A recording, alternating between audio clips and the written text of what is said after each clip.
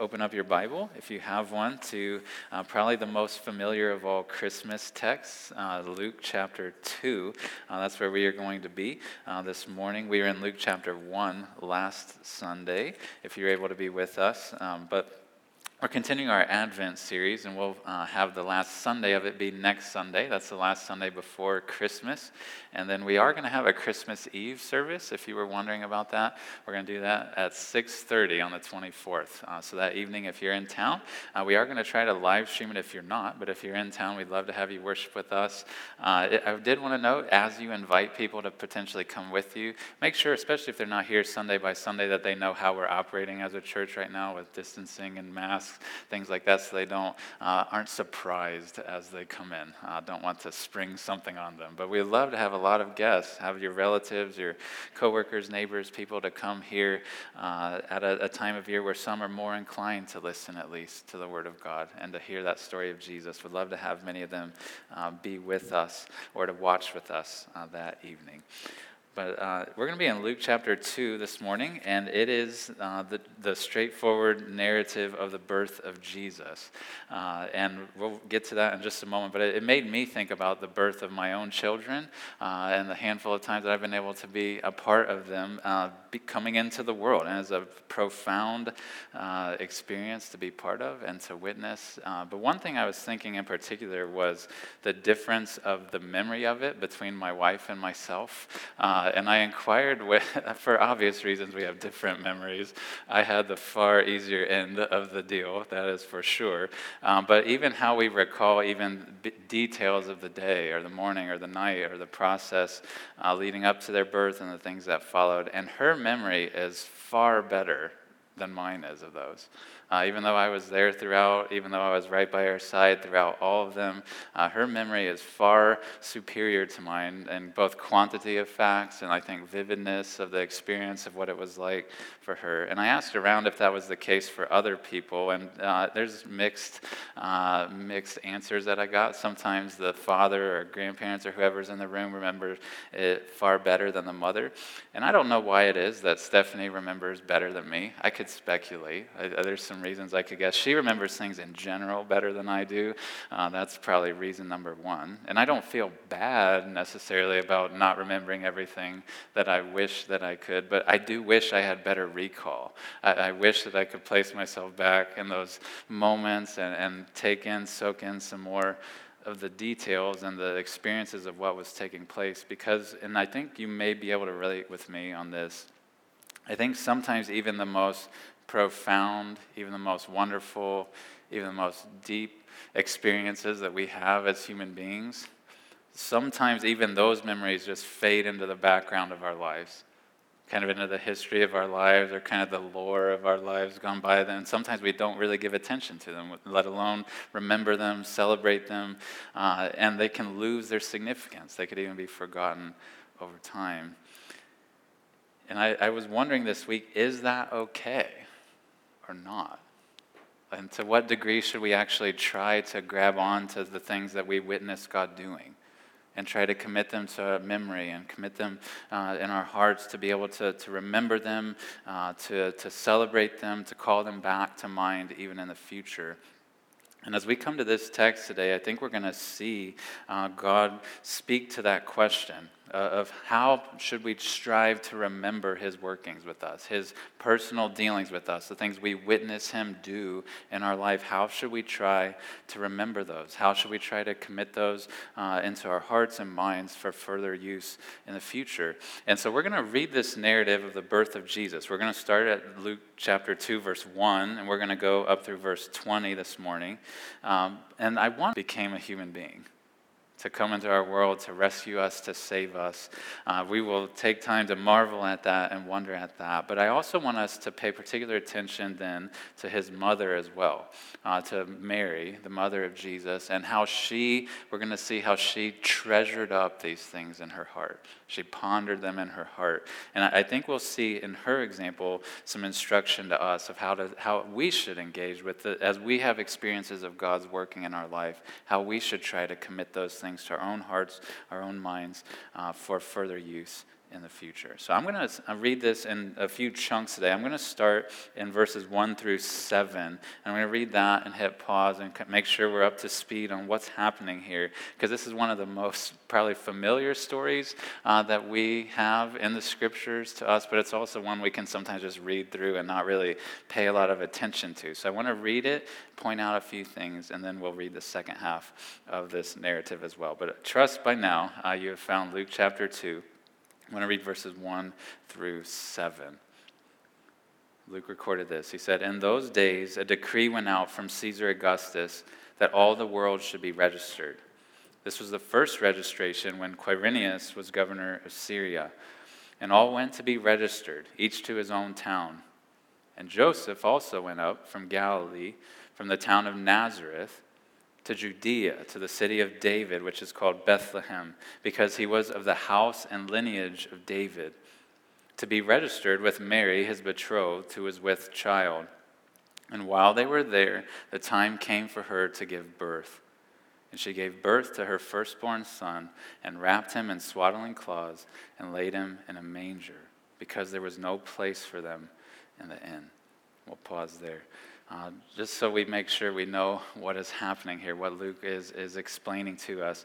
We see this story where we're picking it up. The first few verses talk about this travel to Bethlehem by Mary and Joseph and by their baby who's soon to be born. In verses 1 to 5, you see why they went to Bethlehem, and you see that they actually go. And so there's this ruler of the Roman Empire at that time, Caesar Augustus, and he decrees that everybody in his territory, everyone in the world, it was almost as if he ruled over the entirety of the world as they knew it, that they needed to go back to the town of their ancestors to be registered, to be counted. We don't know exactly why he was doing that, but we do know that the God of the universe, the real God of the world, the real ruler of the world, was using even the decree of this powerful human king to bring about a prophecy that he had given long ago, that this Messiah was going to be born in this little town of Bethlehem. Because Mary and Joseph weren't typically in Bethlehem. They lived in Nazareth, around Nazareth, but because of this decree, they go to the town that God had said long before that the Messiah would be born in. So they travel quite a distance for that day and age. It would have, to us, it may feel like nothing. It's about 90 miles or so from Nazareth to Bethlehem. They're going probably by animal and foot to Bethlehem. And so maybe about from here to Indianapolis, if you could imagine that, without cars or bikes or anything like that. They, 9-month pregnant, Mary and Joseph travel to Bethlehem to be registered there. And then verses 6 through 7, you have the birth of Christ. This most profound of events is summarized in 2 short verses, verses 6 and 7. I marvel at how simple this account is from Luke. When you think about what is going on here, that God the Son, the one who created the world, is about to enter the world as a human being, and Luke throws a couple sentences at it. Like the actual birth itself is surprisingly simple and straightforward. It says, while they were there, the time came for her to give birth, and she gave birth to her firstborn son. And so it's very matter of fact, very simple. And I would note for us, there's going to be some kind of fanfare and pomp and circumstance here in just a moment with these shepherds and these angels that come out outside of Bethlehem. But just place yourself, we're finding out that they're in a stable even, but place yourself there for a moment and realize there was nothing fancy, nothing, no lights. There was no halo over baby Jesus as he came out of the womb. There was no, I don't think, like a light shining down from heaven through some hole in the roof of the stable to shine on him. It would have been a normal birth. Umbilical cord, all the things that would have come with a normal human birth. And I think Luke keeps that part very simple to instruct us on the reality that Jesus was and became a full human being just like us. That he was born just like each of us have been born. And it seems very simple and straightforward until you get to the word manger. Verse 7. Like it's simple, but it's very normal that they were there. Time came to give birth. She gives birth to her son, wraps him in cloths. That would have been very normal. And laid him in a manger. Like, we have heard that so many times it kind of loses its magnitude maybe, but a manger was like a feeding trough for stable animals. So we learn quickly there, we connect the dots that they weren't there, and that he tells us there was no room for them in the inn of the town. And so the place that they're allotted to stay is this stable. And the Son of God, as he enters into the world like we did, he is laid not in some nice cot, not in some nice bed, not some soft thing. He's laid probably on hay in a feeding trough for animals. And I don't want us to read past that without remembering or maybe knowing for the first time the humility this shows us of our Savior Jesus, the creator of the universe, the one who had angels praising him and worshiping him, not just became a human being, but became a human being born to poor, powerless Mary and Joseph who couldn't persuade people even to get a place in the inn. They're put out in a stable and he's laid in a feeding trough for animals. Be in our cultural equivalent, I was trying to think of something like it, kind of like maybe a child of our president someday, if they have a child while they're in office, being born in some garage in like rural West Virginia, kind of near the Capitol, but up in the hills or something. Like that's what it would have been like. Like this king of the universe, this savior of the world being laid in a feeding trough. And I wonder what the thoughts of Mary and Joseph were like. They had the wonder of having their first child be born, but I wonder if Joseph, as men still had not heard of the angelic visits and whatnot, if Mary again might have questions in her own heart of, like, this is the Son of God, right? Like, this is the Messiah. This is the one that God said we've waited for so long. Yet, like, this just seemed very normal. As I've heard of other ladies giving birth, like, this seems just like any other child. Like, what is going on? And God did not have to have any fanfare come around the birth of Jesus. He didn't have to send angels, as we're going to see. He didn't have to send any sort of special messages at that point in time. But we're going to see that in his kindness, that God does. That he provides further confirmation just outside Bethlehem that day. Not in the stable itself, but even he gives confirmation to these shepherds out in their fields that something extraordinary is taking place in Bethlehem. This isn't just another baby. It is just another baby in one sense, but he's far more than just another baby. And so God is going to have something happen just outside of Bethlehem, something grand and extravagant to accompany the arrival of his son, Jesus. And I wanted to read that for you because what we're about to read is something that seems to have been seared into the memory of Mary as she heard about it.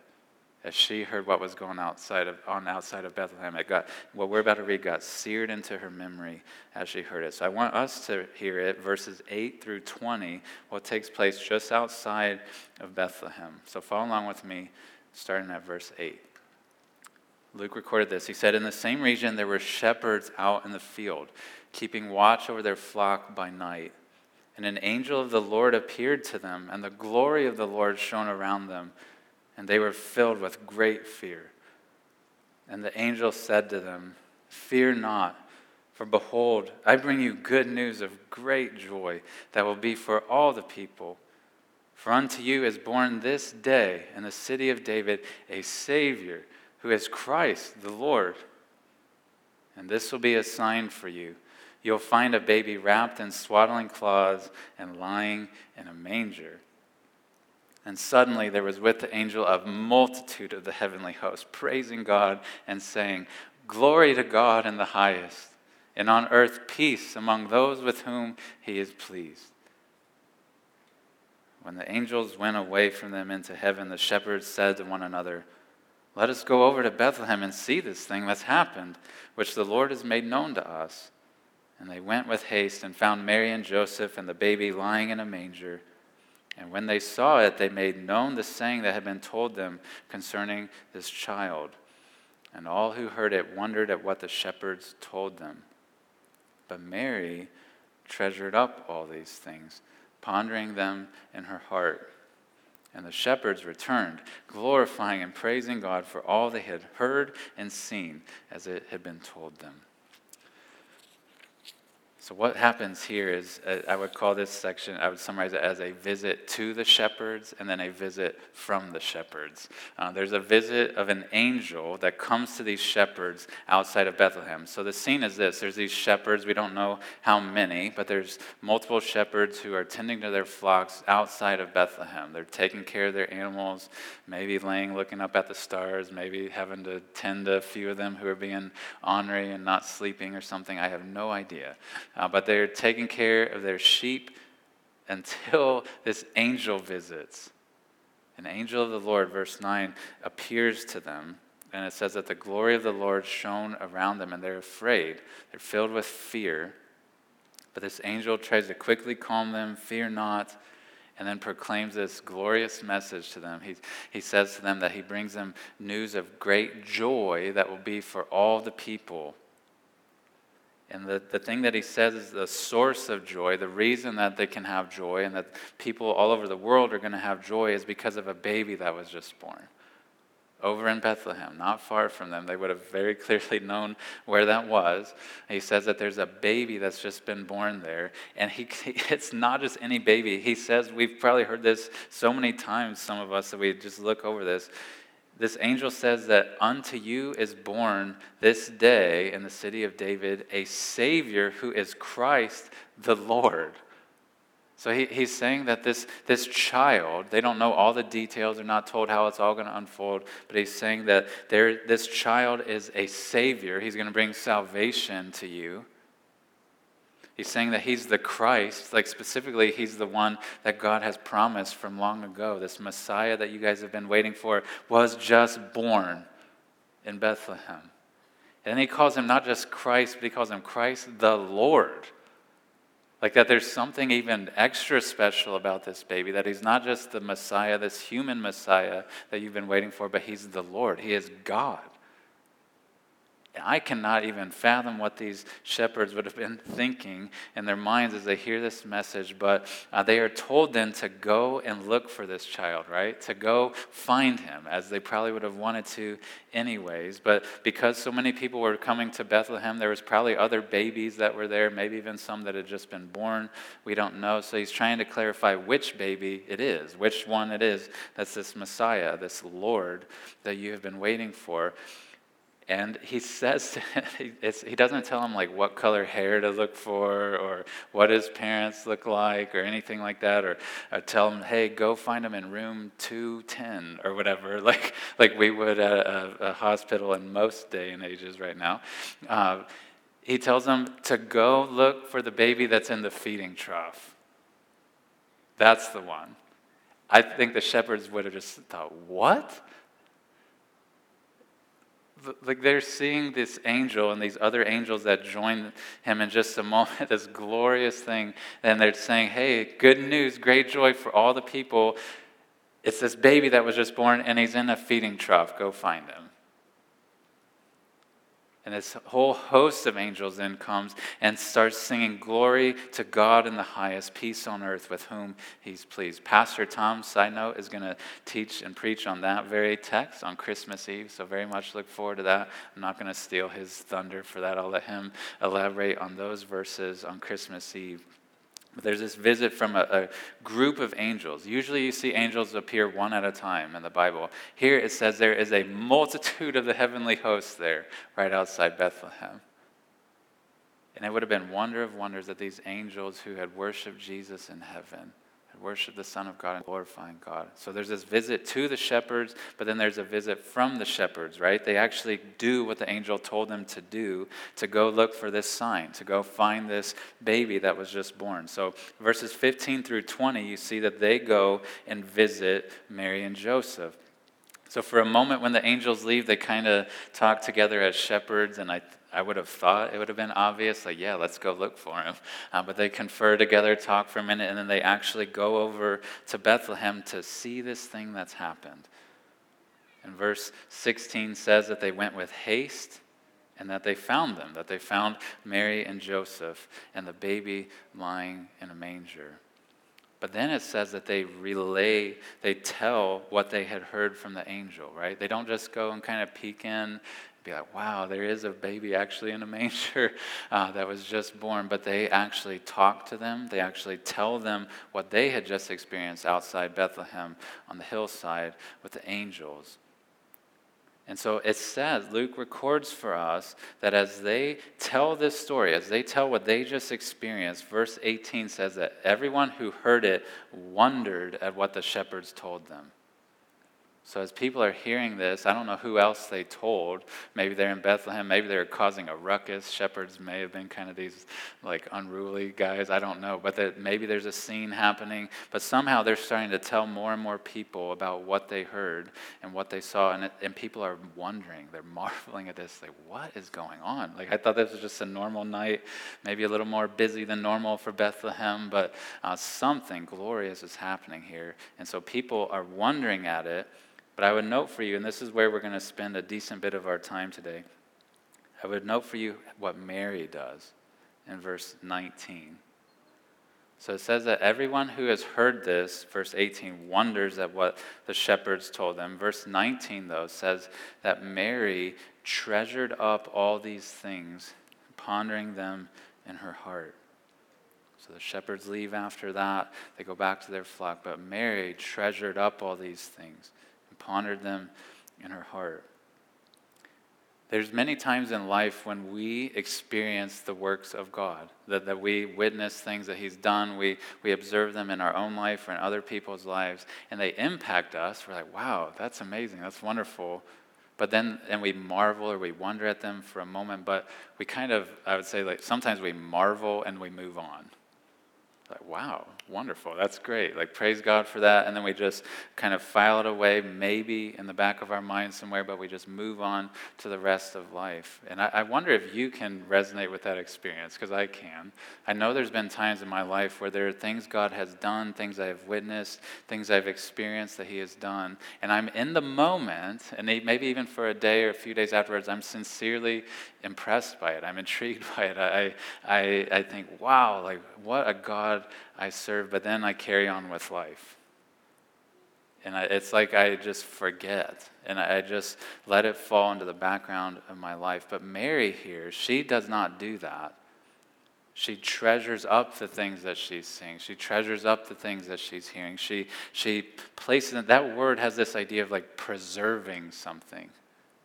Like not just letting it kind of go into your mind and heart or through your eyes and ears and just letting it pass on through, but trying to capture it, trying to preserve it and hold on to it. That's why we say that she treasured up these things. And as human beings, there's a fascinating reality about us that we have what people call short-term memory and long-term memory. You're probably familiar with these terms. There's things that we just naturally remember in the short term. We need to remember a phone number to dial or an email address to write down or an address to go to. Like, we can file away some things in short-term memory, but long-term memory is a whole different thing.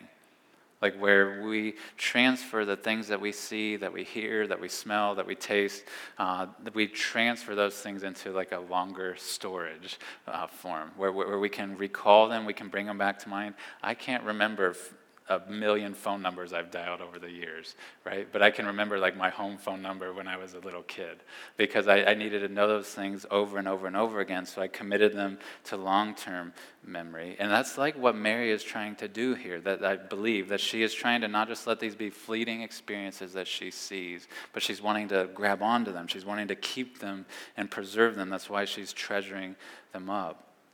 And I would note for you, and we don't have time to get into it in detail, but this was a pattern in Mary's life. Like if you look just in this same chapter, down at the end of Luke chapter 2, look at verse 52, or 51, excuse me.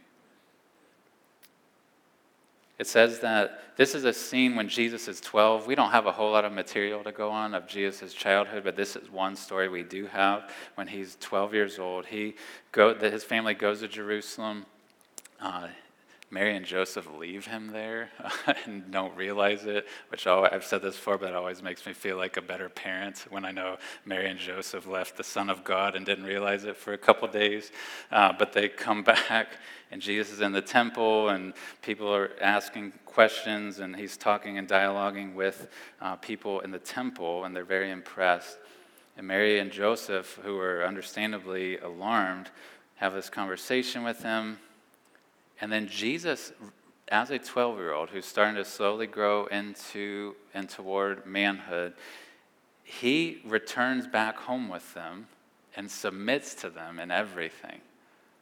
His mother and father, he submits to them in everything. And it says that when Mary witnesses this, we don't know what Joseph did with it, but in verse 51 it says, he went down with them and came to Nazareth and was submissive to them. And hear this, his mother treasured up all these things in her heart. And so you see this was a pattern with Mary as she was mothering Jesus, as she was caring for him as a parent. As she experienced the work of God, as she watched her son grow, she was committing these things, trying to place them deep into her mind and heart. She's seeking to treasure them up to be able to have them in the future to bring back forward in her mind. So she treasures them up, but our verse also said, if we go back to our original text up earlier in chapter 2, verse 19, also says that she pondered them in her heart. And I think that's getting at how she could actually treasure them up, is that there's this sitting on a thought, like stewing on it, not letting it just kind of come in one eyeball and out the other, or one ear and out the other, but actually thinking about what she's witnessing, actually contemplating it, meditating on what she is seeing unfold. And that's true of us as human beings, that we need repetition to be able to truly treasure them up. And I want you to think about Mary. We talked about this a little bit last week with her visit to Elizabeth, but I want you to think for Mary and Joseph what sort of confirmation this visit from the shepherds would have given to them.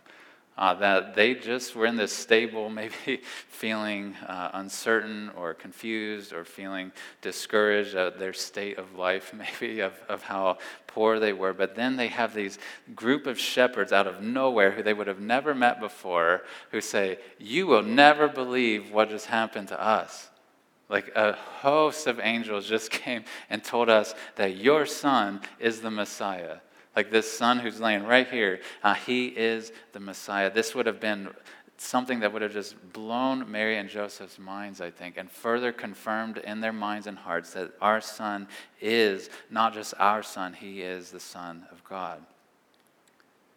So Mary is treasuring these things up. She's pondering them in her heart. She's thinking on them, committing them to memory. And I wanted us to think about our own lives with regard to this. As we have God do things in our own hearts, our own lives, as we experience the things that he does in our world, how do we engage with those things? Because I would say this, that we're not just to be experiencers of God's work, but we're to be witnesses to God's work. Like we're not just intended to watch them happen and be impressed by them, but we're to become witnesses of them. To be able to bear witness about the things that God's done for me or for us, or that I've seen him do in other people's lives. And if we're to be witnesses on Jesus' behalf, on God's behalf, we need to try to be rememberers, right? First, if we're going to speak about those things, if we're going to tell other people about what God's done, we have to actually remember what he's done.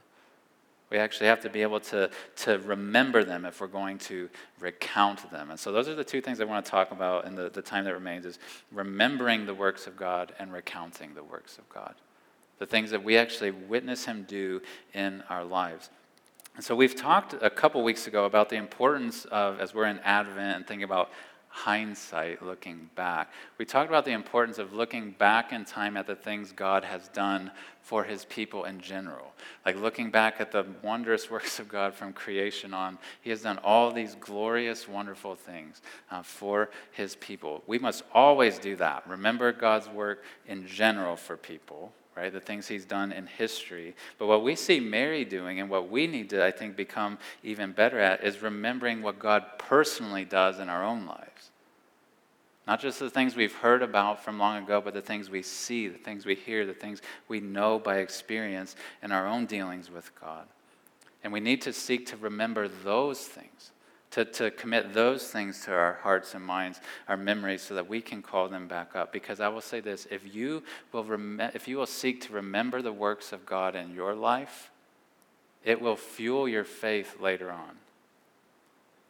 It will. Like, I think you see that happen in Mary's life, and you've probably seen it happen in your own life, that if you have ability to bring back to mind, bring back to your heart's attention the things that God, the ways you have seen God work in your own life in the past, when you face difficulties in the present, that's going to be a fuel for your faith. It's going to give you confidence and hope that God is at work, that he can carry me through these things.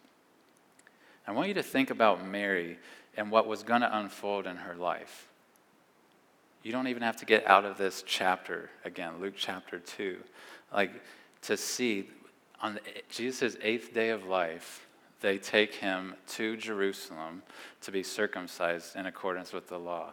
And they see this man Simeon in the temple, and Simeon tells them something that I think also would have lodged in Mary's mind and heart in those early days of his life, of Jesus' life. Simeon, if you look at verse 34 and 35, he tells this mother of this newborn son, verse 34, he says to her, "Behold, this child is appointed for the fall and rising of many in Israel, and for a sign that is opposed, and a sword will pierce through your own soul also, so that the thoughts from many hearts may be revealed."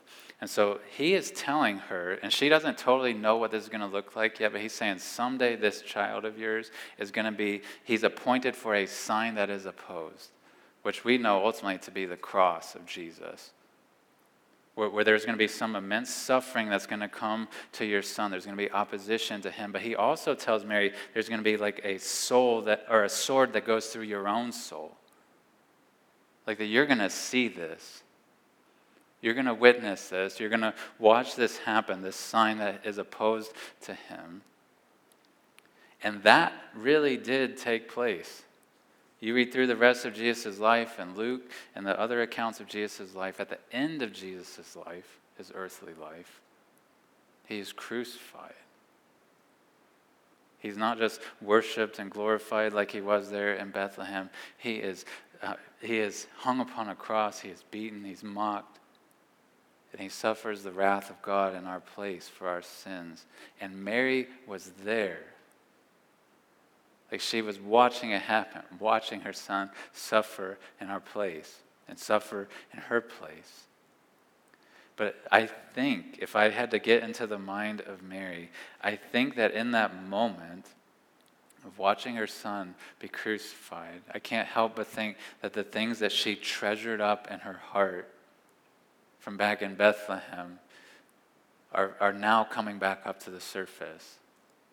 That she can recall, oh, yes, like there was an angel that God sent to tell me that this is the Son of God. There was angels that visited, that proclaimed that he would bring great joy for all the people somehow. And she may not have totally understood it, but she had seen how God gave her a child as a virgin, how God had been at work in sending these messengers and confirming that her son really was the Son of God. And she saw decades worth of these things that aren't recorded for us.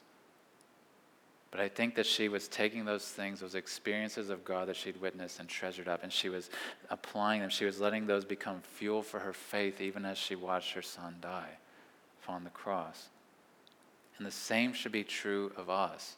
I think it would be wise of us, it'd be instructive for us to follow her example, that when we see God do things in our own lives, when we observe him work in certain ways, that we try to commit those to memory, that we try to remember those things so that we can recall them and let them fuel our faith later in life. And if I was to ask you to make a list, I bet many of you could, if you are unexplainable other than him doing it. It was helpful for me this week just to revisit things in my own life in light of this text and think about, I remember when we were newlyweds, having a couple who did not even barely know us yet and didn't know of financial need we were in, pay our rent one month when we had almost nothing to actually pay it with. Unbeknownst to us, they had paid it for us. I remember God providing a job for my wife when we were in a difficult financial spot and we were seeking him intently in prayer. early on as newlyweds. I remember God in several different occasions. There were sins that I would deal with that I thought, I am never going to be able to be rid of these things. I'm never going to be able to find obedience and godliness in this area or this area, and I've seen God do it. I've seen him change me. I have seen God, when my family had a difficult ministry experience out of seminary, God led us faithfully to this church and to this congregation. I'm thankful to God for that, for how he led us here through a really difficult time. I've seen how God has surrounded my wife and I with friends that care for us when we've had times of grief. And carried us through things that we could not have gone through on our own. I have witnessed the work of God in my own life. And it is good for me to recount those things. And I would encourage you to take time today or this week to do that same thing, to do that same exercise to think, what are the ways I have seen God work in my life? The things I have seen him do, the prayers I've seen him answer in my life. And it could be a gift, it could be a Christmas gift to your future self, if you want to think of it that way. To take time to write down, I have seen God do this, and I witnessed God do this. I think that it would be a helpful practice for you to do, is to try to purposely remember those things from the past, and then as they come up in the future, make note of them somehow. Try to have some way by which you record the things that God has done in your life so that you can bring them back up later when your faith is not as strong and it's not as naturally arising within you. Those things can be instructive to you to fuel your faith. And so we're to treasure these things up, but treasure is not just to be held somewhere, it's to be spent, it's to be used, right? Treasure does nobody any good if it's just sitting in a treasure chest somewhere and never actually spent, never shared with people. And so I think from this text we see that we're not just to remember the works of God, but the outflow of that is to recount the works of God. To remember them for your own sake, but to recount them for the sake of other people. And so you see the shepherds doing that, right? They, in the moment, they've heard these wonderful things, they've seen the heavens open up and these angels there, they quickly go start recounting that, telling people, you will not believe this, what we just saw, and they start telling it and telling it and telling it and telling it. But I think we can know from this text too that Mary did the same thing.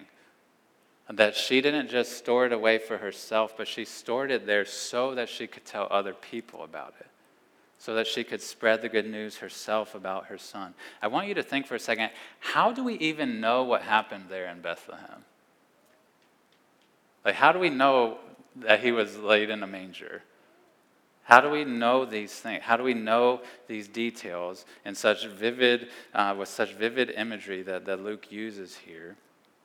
The angelic visit and these shepherds coming to visit, of them having no room in the inn, those things. How do we know that? I think, this is somewhat speculative, but my guess is that we have it because Luke, the man who God used to write this record, actually talked to Mary about it. That an aging Mary, long after her son had been crucified and resurrected and ascended, she was still alive and ministering to people. And my guess is that Luke talked to her and said, can you tell me about what happened when your son was born? And she did, and she recounts it. She tells him what took place. And so now what she has shared, these things that she remembered, weren't just for her own sake, to remember as she stood at the cross, but these things that she saw God do, she shared with others, and now has been passed down so millions, if not billions of people down through time could hear the story of how God provided her son. The things that God did in the sending of her son Jesus into our world. She recounted the works of God. She didn't just remember them. And I would encourage us to do the same thing. To not just remember and tuck away for our own sake the works that God's done, but to have them ready to actually tell people. We should be people as Christians who brag about God. Who say, whether it's in small things or extraordinary things, can I tell you about what God's done for me recently? Or can I tell you the story of what God did for me long ago in my life? You will never believe it. And we should be people who aren't just treasuring up like some buried treasure in our mind these things that God's done, but we should have them on our tongues ready to tell people. There's a power in personal testimony that I think we underestimate sometimes. or when we tell people the undeniable things we have seen and witnessed with our own lives, God can use those things to have immense effect upon the hearers. And so I want you to think about that, especially as we come to Christmas, as you have opportunity maybe to be around loved ones or friends, or as you have time with your kids and grandkids. Think about, what could I recount? Whether it's from long ago in my life or from recently in my life, what are things that I could recount of how God has dealt with me? That ways that God has helped you when you were hurting, when you were discouraged, when you were downcast, when you were defeated, when you were doubting, when you were struggling with certain sins in your life. Tell about how he helped you, how he was present in your life.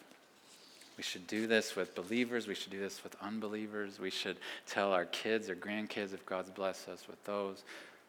I would encourage you to even consider sharing them in context of your life group, or sharing them in context of our worship service. If you're a member here of our church, I want us to be a church. Our pastors want us to be a church that's recounting the works of God, that's in real time sharing, man, God has done this. I've seen God do this in my life.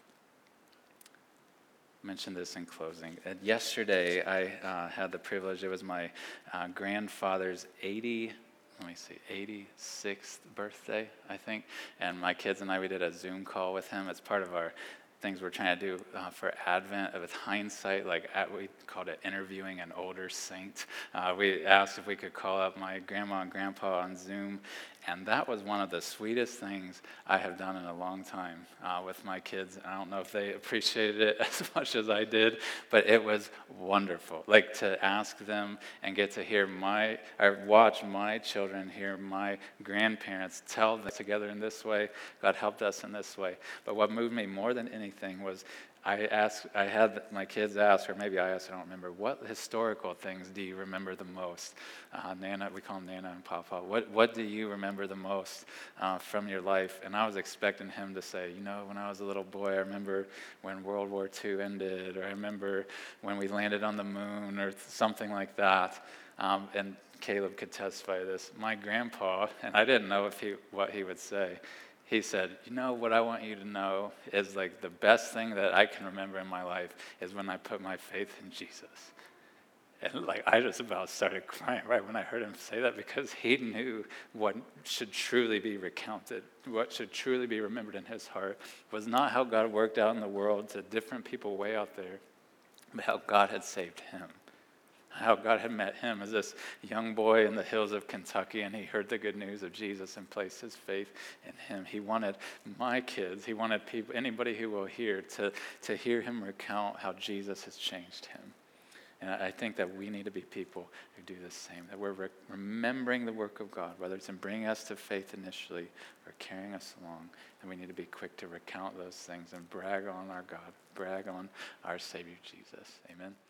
I'm going to invite you to stand. I'm going to pray.